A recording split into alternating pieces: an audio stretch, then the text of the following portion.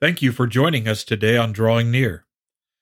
If you have any questions or comments about today's study or spiritual things in general, feel free to contact me through my email address in the description section of this podcast. What is the focus of our lives?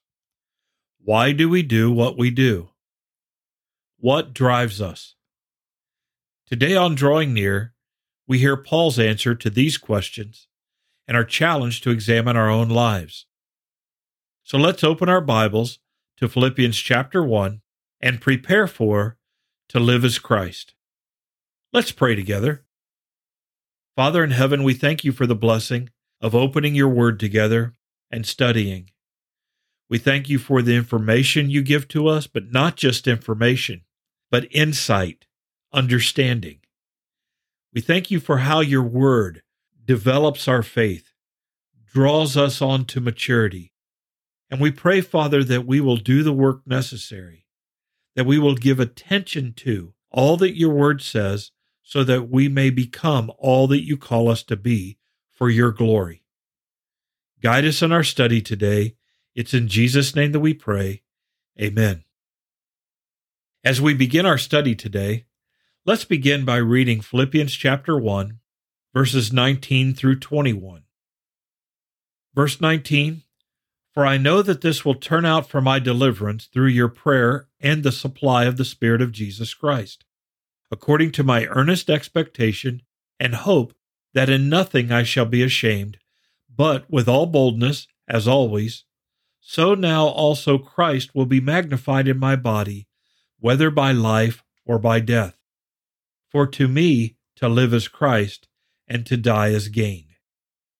So we've already learned that Paul is imprisoned for the gospel, and that while he is in prison, the gospel is being spread.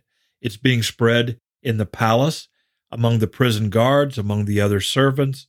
It's being spread throughout the palace by word of mouth as Paul shares the gospel with those who are around him.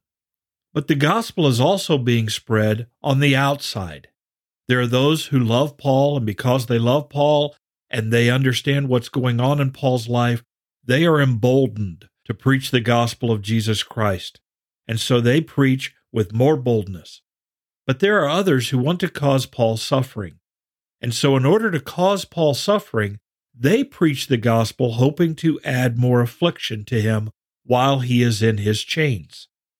So we come down to verse 19, following Paul saying, regardless of why the gospel is being preached, I rejoice. He says this, "For I know that this will turn out for my deliverance through your prayer and the supply of the Spirit of Jesus Christ." Paul is confident that he will be delivered from prison.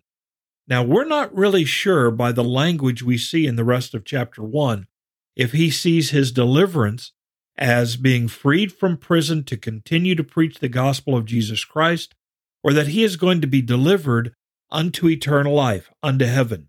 Both seem to fit this context. It seems more likely that he seems to believe that he is going to be released from prison to continue his earthly ministry. So he says, "I know this will turn out for my deliverance through your prayer." The Philippians are praying for him, and because the Philippians are praying for him, he believes God is going to answer their prayer, and he is going to be freed from prison. But he also believes that it's not simply through their prayer, but also through the supply of the Holy Spirit of Jesus Christ. That the Holy Spirit is going to answer their prayer, the Holy Spirit is going to move through the judicial process, and that he is going to be exonerated and released. That's what we get from verse 19. In verse 20, Paul says, "All of this will take place according to his earnest expectation and hope that in nothing I will be ashamed." Paul does not want to bring shame upon the name of Jesus Christ, and he has no reason to be put to shame. He has done nothing worthy of being imprisoned. He is simply spreading the gospel, and his enemies are bringing up accusations and trying to get him silenced. Paul's great desire in all of this is, regardless of what happens, he does not want to be put to shame. He does not want to drag the name of Jesus through the mud. He has expectation and hope earnest expectation and hope that in nothing, no charges, no accusations, in nothing, that he will be put to shame. But rather, we're told at the latter part of verse 20, but with all boldness, as always, so now also Christ will be magnified in my body, whether by life or by death. Rather than being put to shame, Paul says he wants to behave in such a way that with all boldness, as always, he always seeks this, before imprisonment, now, after imprisonment, with all boldness, so now also Christ will be magnified in my body.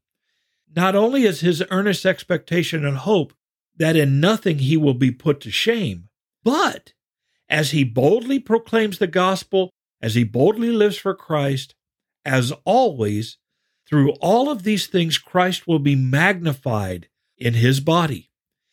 He wants through his conduct, his body, his actions, for Jesus Christ to be magnified. And here we come to part of our questions at the beginning of our study. What's the focus of our lives? Why do we do what we do? What drives us? Well, it should be, like Paul, that we not live in a way that brings shame upon Christ, but rather we live in a way that Christ is magnified. Now, we understand what magnification is.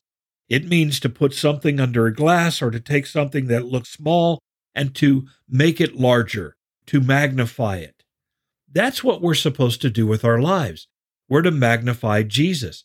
People are not supposed to see us as we seek to live for Christ, but they should see Christ more clearly in the way we live. We should be a visual representation of the Lord Jesus Christ. If they have questions or are confused about who Jesus is or what Jesus desires of us, they should see those answers in how we live, particularly the love of Christ in the world and the love of God through Christ bringing salvation to the world.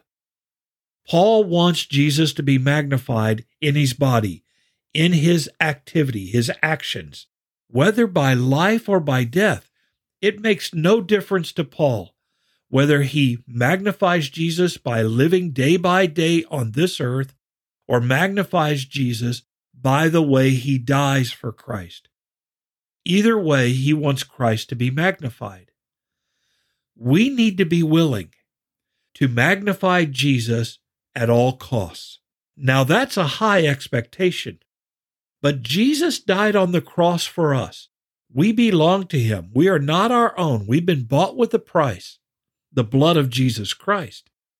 And we need to desire to magnify Jesus through whatever means we can. If it's through our daily living, praise the Lord. If it's through suffering for Jesus, praise the Lord. If it's through dying for Christ, praise the Lord. Now, the likelihood that most of us in the United States of America or in the free world will have to die for Christ anytime soon is very, very slight. But the likelihood of us suffering for Jesus Christ is getting greater and greater every day. And then finally in verse 21, he sums this up. For me personally, he says, to live is Christ and to die is gain. What does he mean by this? Well, briefly in this study, and we'll explore it further in our next, for Paul, to live day by day on this earth is to glorify and magnify Christ with his living. That is a wonderful privilege. But he says, for me to live is Christ, but to die is gain. Paul is saying here, if I get to die and go home to be in heaven, that is much better. Now, honestly, for most of us, that's not our genuine perspective. We want to go to heaven when we die, but we don't want to have to die to go to heaven necessarily. In other words, we want to stay here as long as we can, because for most of us, life here on earth is pretty good. But for Paul, being imprisoned, being beaten, being challenged all the time, being confronted by his enemies, life on earth was a challenge. And so he said, to die is gain. Ultimately, each one of us needs to come to the understanding that we exist on this earth as followers of the Lord Jesus Christ to magnify Jesus Christ, to allow other people to see the Christ they cannot see with their physical eyes, to see him in our physical lives. We need to love like Jesus, live like Jesus, think, talk, behave like Jesus, with the idea that as long as we walk this earth, we are here to magnify Jesus. But to die is even better. To die is to get our new body, which will never be touched by sorrow or pain or loss, no more tears, no more dying, and to be with the Lord Jesus Christ for all eternity, apart from any temptation to sin. Our struggle with sin is over. Our conflict with other people in relationships are over. Our negative circumstances are over.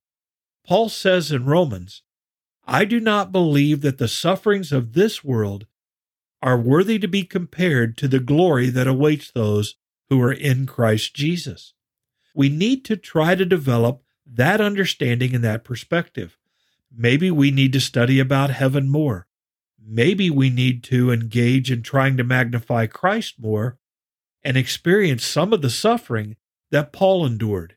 Either way, it should be our attitude to live to bring glory to Christ, not shame, to boldly magnify Jesus in our body and our actions, whether by life or death, and to come to the understanding that living is Christ and to die is gain.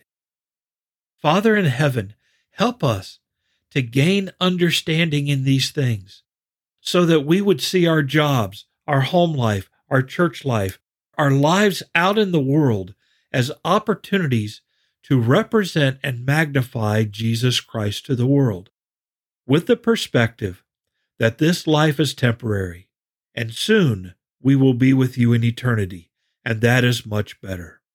Father, help us with this through the work of your Holy Spirit. And again, I thank you for Paul and his openness, his honesty with these things for us.